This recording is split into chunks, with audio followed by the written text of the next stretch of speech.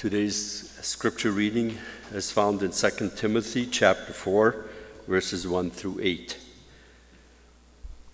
2 Timothy chapter 4, verses 1 through 8. Please follow along as I read. I charge you in the presence of God and of Christ Jesus, who is the judge of the living and the dead, and by his appearing in his kingdom, preach the word. Be ready in season and out of season. Reprove, rebuke, and exhort with complete patience and teaching. For the time is coming when people will not endure sound teaching, but have itching ears. They will accumulate for themselves teachers to suit their own passions, and will turn away from listening to the truth and wander off into myths. As for you, always be sober-minded. Endure suffering, do the work of an evangelist, fulfill your ministry. For I am already being poured out as a drink offering, and the time of my departure has come. I have fought the good fight, I have finished the race, I have kept the faith. Henceforth there is laid up for me the crown of righteousness, which the Lord, the righteous judge, will award to me on that day, and not only to me, but also to all who have loved his appearing. May God add his blessing to his word. Thank you, Tony. I want to invite you to open your Bibles to 1 Timothy chapter 1. Our sermon text for today is verse 18 through 20. 1 Timothy chapter 1, verses 18 through 20. I want to suggest this morning that God, Jesus, doesn't call you to a flashy ministry. Jesus calls you instead to a faithful ministry. Remember, if you are a Christian, you are a minister. You are called to serve others for the sake of Christ. And again, you are not called to have a flashy ministry with lots of glitz and glamour, but instead a faithful ministry. But what does that include? Well, first of all, as we have learned in the first 17 verses of this letter written by Paul to Timothy, when we rehearse the testimony, the conversion of Paul, we're reminded that the eternal life that we enjoy is a result of God's mercy and grace given to us lavishly in the person and the work of Jesus Christ. That is good news. And the more we think about this good news or this gospel, the more we just want to break out in doxology, as in verse 17, to the King of the ages, immortal, invisible, the only God, be honor and glory forever and ever. Amen. A faithful ministry includes making much of this glorious gospel. We want to speak and believe the gospel of Jesus Christ for the joy of all people and for the glory of God. And as we have already learned, the motive for this kind of ministry is love. Love for God and love for people. This love comes from a pure heart, a good conscience, and a sincere faith. So for Timothy then, and for you, a faithful ministry includes fighting the good fight of faith. Strengthened and enabled by the Holy Spirit, we want to trust and obey Jesus in all of life for the glory of God. All believers are called to this kind of faithful ministry, generally speaking. But then there are more specifically, each of us will be given responsibilities in serving others for the sake of Christ also, depending on your role in the church, your spiritual gifts, etc.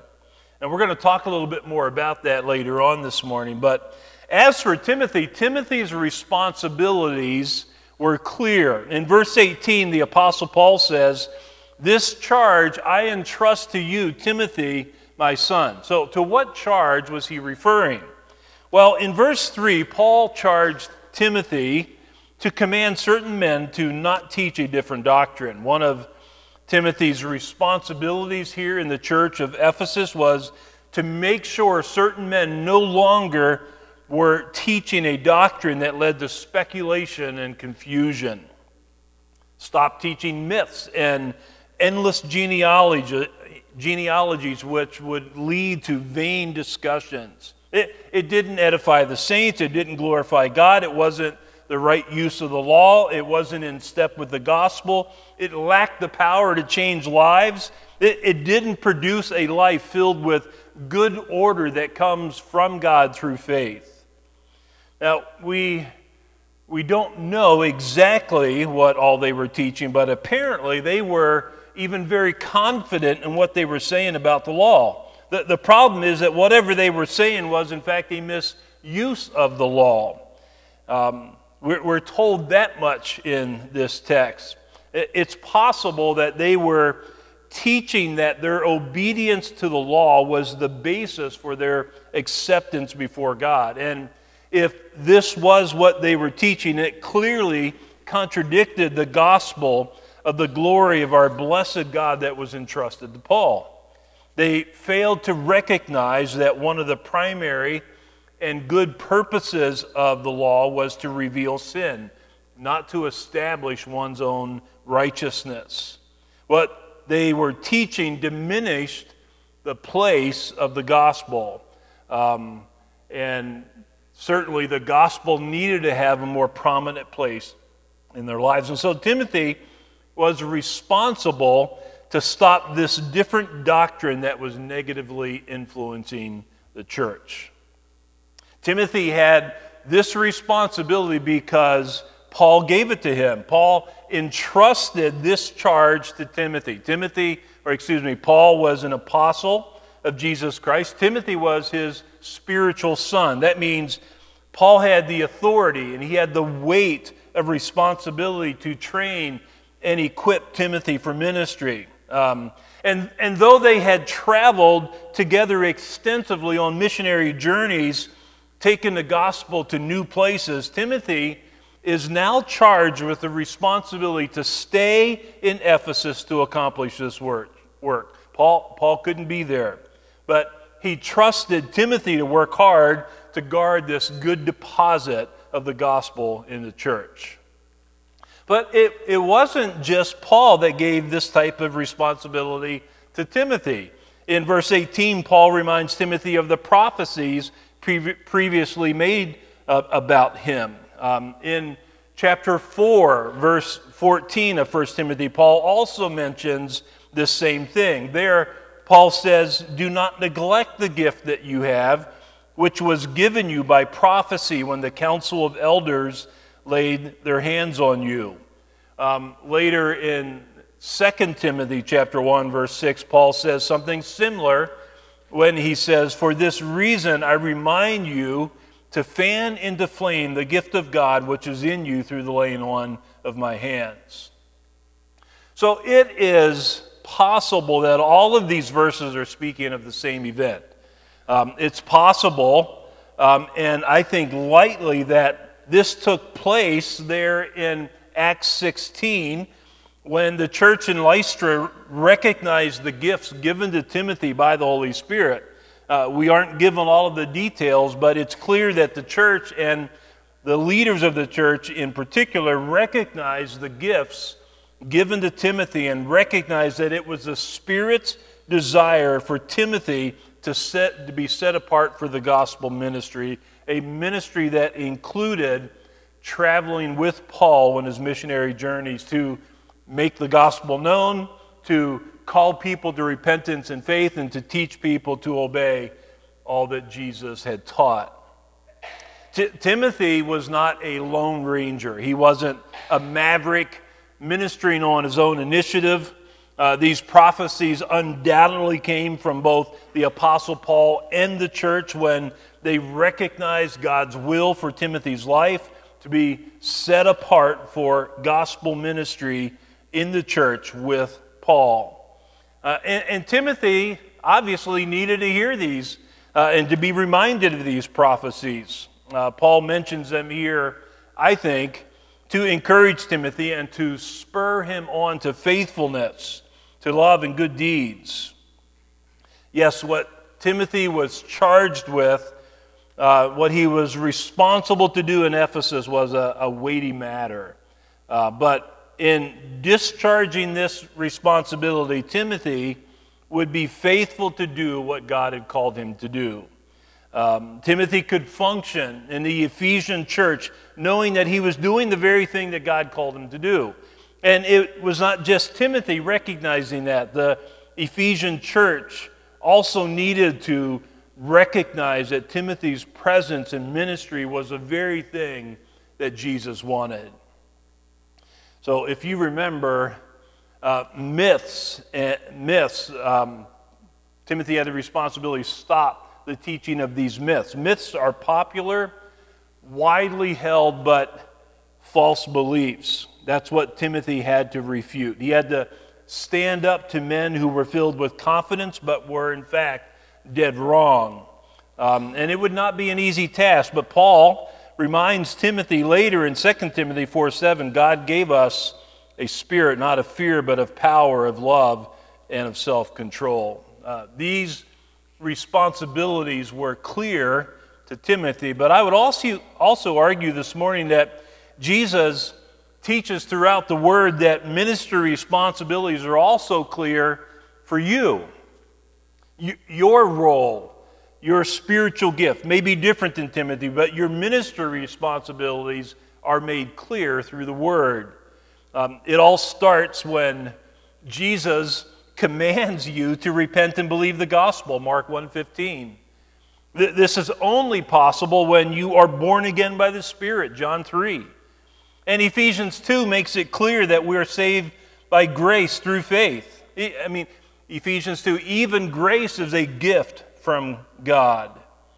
And then as a follower of Christ, you are called to obey all that Jesus commanded, Matthew 28. Again, this is possible only with the help of the Spirit. Now, added to that, you are called to worship God in spirit and truth, John 4. In other words, God is worthy to be central in your life, for you to do all that you do for God's glory, 1 Corinthians 10.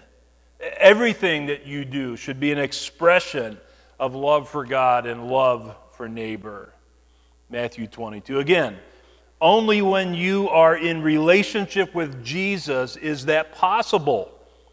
In other words, as a branch, you must be attached to the vine.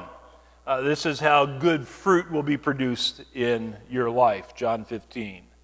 All of these things describe your relationship with God through faith in Jesus Christ, enabled by the Holy Spirit. When you have become a disciple of Jesus in this way, you are also given the responsibility or the ministry of influencing others to do the same. You're called to make disciples. Do this as you go about your day. Make known the gospel. Speak of Jesus. Call people to repent and believe the gospel. Teach them to be baptized as a believer.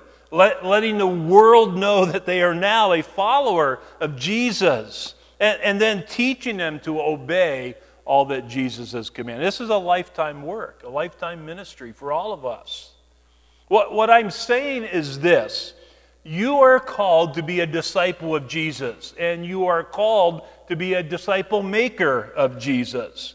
Both of these responsibilities flourish when you are connected to the local church in a meaningful way. It is in the local church that you use your spiritual gift or gifts that Jesus has given to you. 1 Peter 4 teaches us that all spiritual gifts fall into two broad categories of either speaking gifts or serving gifts. But both of these broad categories of gifts are intended to be used for the building up of the church and for the glory of God, so that we mature more and more, become more Christ-like in every way. So someone might ask, well, how do we know what our spiritual gift is? And I think it's helpful to do a study on spiritual gifts, as we have done here several times. But more simply, I would simply say to you this morning, love God and love people. And when you see a need, go and meet that need. If God's gifted you in a certain way, you're going to see certain needs. Go and meet those needs that you see. Some have the gift of mercy, and they recognize people when they're hurting. Sometimes people are gifted with the gift of knowledge, and they might walk past someone who is hurting, not even see them, but they're thinking carefully about sound doctrine and the importance of teaching the truth. Not everyone is gifted the same way, but every member of the body is gifted. And the important thing is to be living in step with the Spirit, and when you see a need, go and meet that need for their good and for God's glory. Now, I would argue it's also clear that elders are called to shepherd the flock. They're entrusted to care for the flock. That means they lead the flock, they feed the flock, they care for the flock, they protect the flock. Deacons are charged to lead the church in serving in a plethora of ways to meet the needs of people. But I would also argue, very importantly, that every member of the church also ministers. And again, you might ask, well, how? How am I responsible? How am I called to minister? Well, I want you, for, I think, one primary area, consider the one another commandments. All 37 of them. And yes, I'm going to read through this whole list of 37 one another commandments. They are actually on the backside of your outline if you want to look there. It gives us a little bit of a flavor of the kind of ministry that we're called to, the kind of responsibility that we have within the body, within the church. Accept one another, bear with one another, be at peace with one another, be devoted to one another, be kind and compassionate to one another, be of the same mind toward one another, be patient with one another, care for one another, carry one another's burdens, clothe yourself with humility toward one another, confess sins to one another, don't bite and devour each other, don't grumble against each other, don't slander one another, edify one another, encourage one another, esteem one another, fellowship with one another, forgive one another, greet one another, have equal concern for one another, honor one another, instruct one another, love one another, make every effort to do what leads to peace and mutual edification for one another, offer hospitality to one another, pray for one another, prefer one another, serve one another, speak to one another in psalms, hymns, and spiritual songs. Spur one another on toward love and good deeds. Stop envying each other. Stop passing judgment on one another. Stop provoking or challenging each other. Submit to one another. Wait for one another. Wash one another's feet. Let me catch my breath just for a minute. I don't mean to overwhelm you by reading through that list. Timothy's responsibilities in the Ephesian church was clear, as this letter of 1 Timothy will teach. But I also want you to know that your ministry responsibilities here at Grace Hill were also clear. Be a disciple of Jesus Christ. Follow Christ. Be a disciple maker of Jesus. Influence other people to also follow Christ. Use your spiritual gift or gifts for building up the bodies. Elders have their particular roles. Deacons have their roles. But every single member of the body ministers as taught by these one another commands. So you don't need to be overwhelmed. Instead, all of this is possible because of the life that God has given to you in Jesus. And because of the Holy Spirit who indwells us and empowers us for this kind of life, for this kind of ministry. I said as we started, Jesus has not called you to a flashy ministry, but just be faithful in ministry. And that's where Paul now takes us as he speaks to Timothy. Listen again to verse 18 and 19. This charge I entrust to you, Timothy, my son, in accordance with the prophecies previously made about you, that by them you may wage the good warfare, holding faith and a good conscience. By rejecting this, some have made shipwreck of their faith. So it's clear here that Timothy's responsibilities simply require faithfulness. Keep this charge, Timothy, so that you may wage the good warfare. This is another way of saying, fight the good fight of faith, as is spoken of in chapter 6, verse 12. Like a good soldier in battle, fight the good fight. Do your part. Engage in the battle. Stand your ground, as Ephesians 6 teaches us. Discharge all of your responsibilities. And that meant initially seeing to it that certain men stopped teaching different doctrine there in Ephesus. I think, as we think about this, it's helpful for us to remember that Jesus promised to build his church. Jesus said, the gates of hell will not prevail against it. Won't stop it. Jesus said this we learn in Matthew 16, Jesus said this in the most northern portion of Israel, in Caesarea Philippi. And what's interesting is that was the home of several temples of false gods. And that's where the gates of Hades, right next to these temples, existed. What was thought to be the gates of Hades. Shelley and I visited there. We saw the remains of these temples. And certainly it reminded us, it's true that there are many threats to the church.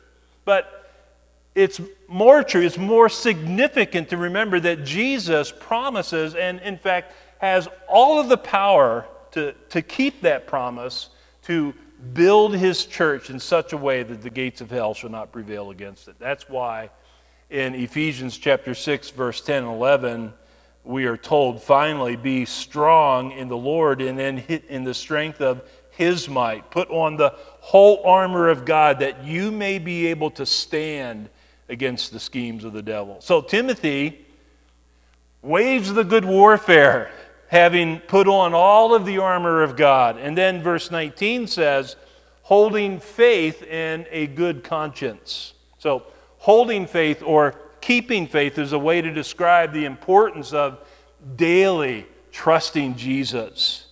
Live every day in utter dependence upon Christ.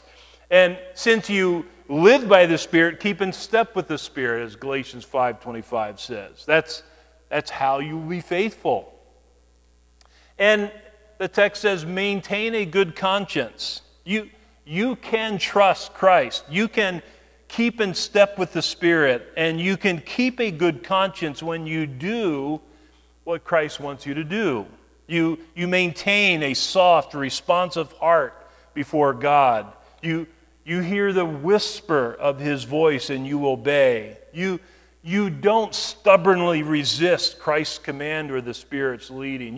You don't allow yourself to be guilty of not doing what Christ has commanded you to do. You don't go your own way when the Holy Spirit teaches you to go in the way of Christ. You are simply faithful in trusting Christ and following Christ. And sometimes that means that you must repent and trust Christ for the forgiveness of sin. We're not perfect. We blow it. We sin against God and against other people. But sin doesn't need to be the end of our story when we preach the gospel to ourselves again and again, when we believe the gospel ourselves. This is how we change and grow. This is how we'll be faithful, holding faith and a good conscience. We know that only the blood of Jesus can cleanse our guilty conscience, and only the power of Jesus can keep us faithful. So in the end of verse 19, Paul reminds Timothy, kind of in a sober way, that by rejecting this, some have made shipwreck of their faith. In other words, if you reject the need to maintain a good conscience, you will continue on in your sin, and you will make a shipwreck of your faith. And normally shipwrecks don't end well. So Paul is urging Timothy to be faithful, to follow Christ, to keep in step with the Spirit, holding faith and a good conscience. So what Timothy needed to hear, you also need to hear. Ministry responsibilities require your faithfulness, holding faith and a good conscience. Now, there's one final thing in verse 20. Timothy can follow the example of Paul. Paul mentions two names of people here, verse 20, men who have rejected a good conscience and therefore have not remained faithful to Christ. Verse 20 says, among whom are Hymenaeus and Alexander, whom I have handed over to Satan that they may learn not to blaspheme. Now, Hymenaeus is mentioned again in 2 Timothy chapter 2, verse 17 as a false teacher whose teaching spread like gangrene. Not a pretty picture. There are several Alexanders in the New Testament, and we don't know with certainty the identity of this Alexander. But here, Paul says they were guilty of blaspheming.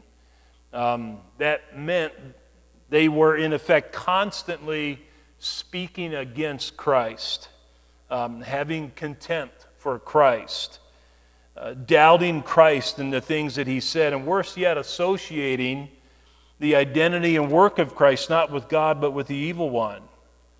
And at this point, up until this point, they had not yet repented, though given an opportunity to repent. And so Paul led the church in exercising church discipline against them.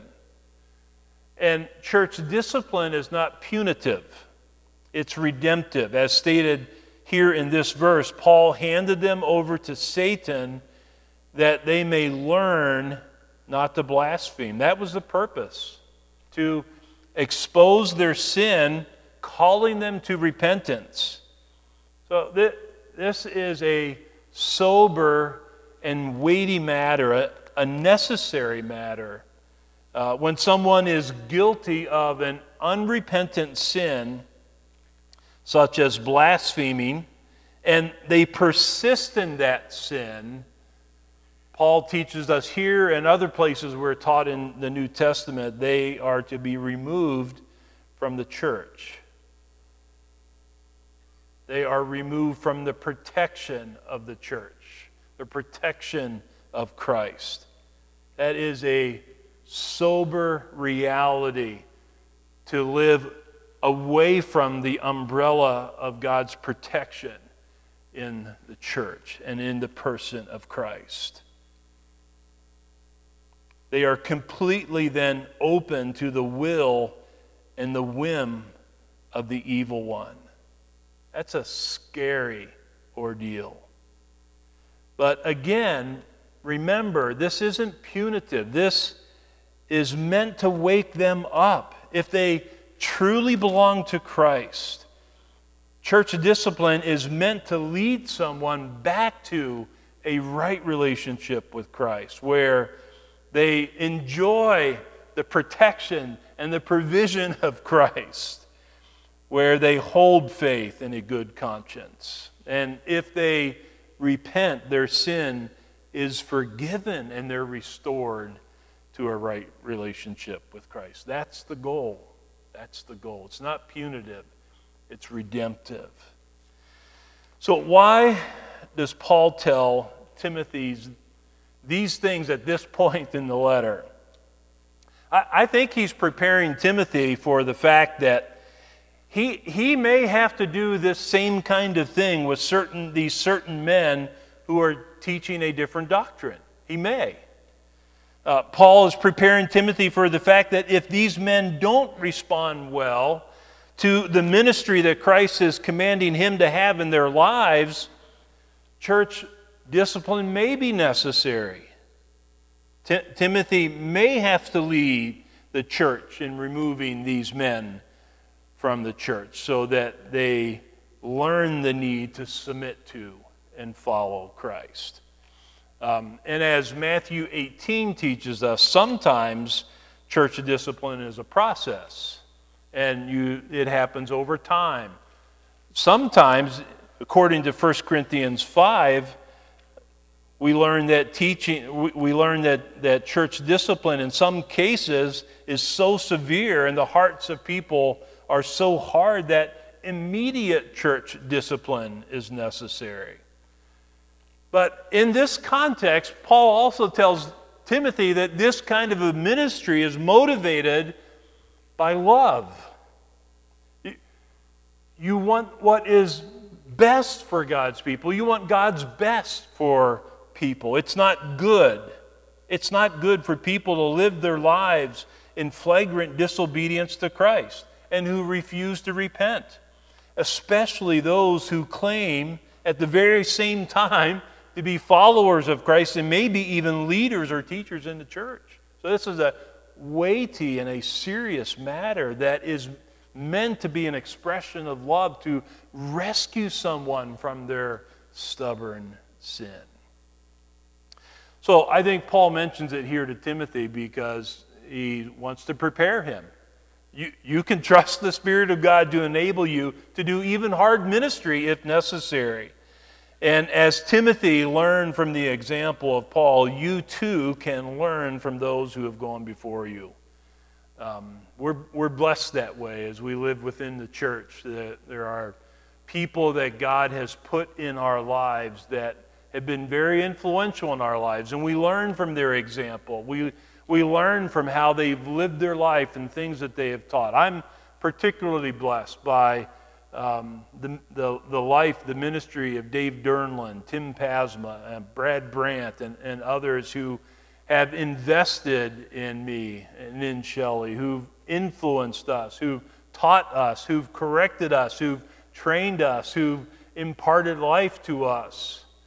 I was just struck in a very humble way when I went to seminary and realized I was interacting with a lot of guys in seminary who had never in their life had a positive church experience. They had desires for ministry, but they were there kind of on their own, kind of like a lone ranger, a maverick. I want to do this, but they were disconnected from any sense of a healthy church. And Shelley and I were really grounded in a solid church with godly leaders, and we kind of thought, that happens everywhere. That's the way it should happen. And our lives are greatly impacted by that, but there are lots of people who don't have positive experiences from a church experience. That's not God's plan. That's not God's desire. God desires for the church to be filled with elders and deacons and every member ministering in such a way that our hearts are nurtured and nourished with the Word of God in such a way that what we want to do more than anything else is to follow Christ, to be faithful to Him, to be willing to engage in ministry sacrificially with joy, because we love Christ, we love His body, we want to see the body built up, and we're devoted to one another in that way because of the mercy and grace that God has poured out into our lives in the person of Jesus by His Spirit. And so as we end this morning, I want to just pray for us as a church. I'm thankful to God for you. I'm thankful for just the joy of fellowshipping with you, worshiping with you, learning with you. We are really blessed. God has given us, I believe, in our church family just a sweet spirit where we share together a common commitment to make much of Christ. And let's pray that we'll be faithful in the ministry that He has called us, whatever that might be. So let's pray together. Father, it is good for us to be reminded that we are here this morning with a desire for you, a desire to worship you, a desire to be faithful to you. It's really in response to what you have done to cause us to be born again, to gift us with faith, to place within our heart a desire for you, a desire to love you, a desire to love one another. Father, I pray for all of us this morning, young and old alike. I pray that you would, by your Spirit, encourage each one with the significance and the weightiness of their role within this body. As we walk through even just the one another commandments, those are things all of us are called to do. And Lord, we're thankful that we're not figuring this out alone. You've given your Spirit to dwell with us and to empower us, and you have prepared each of us uniquely with gifts that enable us to see various needs throughout the body. And I pray, Father, that you would, by your Spirit, work freely among us so that when we see needs in the lives of other people, we would go and meet those needs humbly, depending upon you, and do it for their good and do it for your glory. And I pray that all of us would be faithful in that we wouldn't be stubborn, we wouldn't have hard hearts, we'd be responsive to your Spirit, that we'd live in step with your Spirit, that you speak even with a whisper and we hear and we obey. And so, Father, I pray that as a result of all of this, what Jesus promised will in fact become more and more evident, that the church of Jesus Christ will be built up, and even the gates of hell cannot prevail against it. So, Father, make us strong, make us more like Christ. May all of these things reflect your character for the praise of your matchless name, I pray, in Jesus' name. Amen.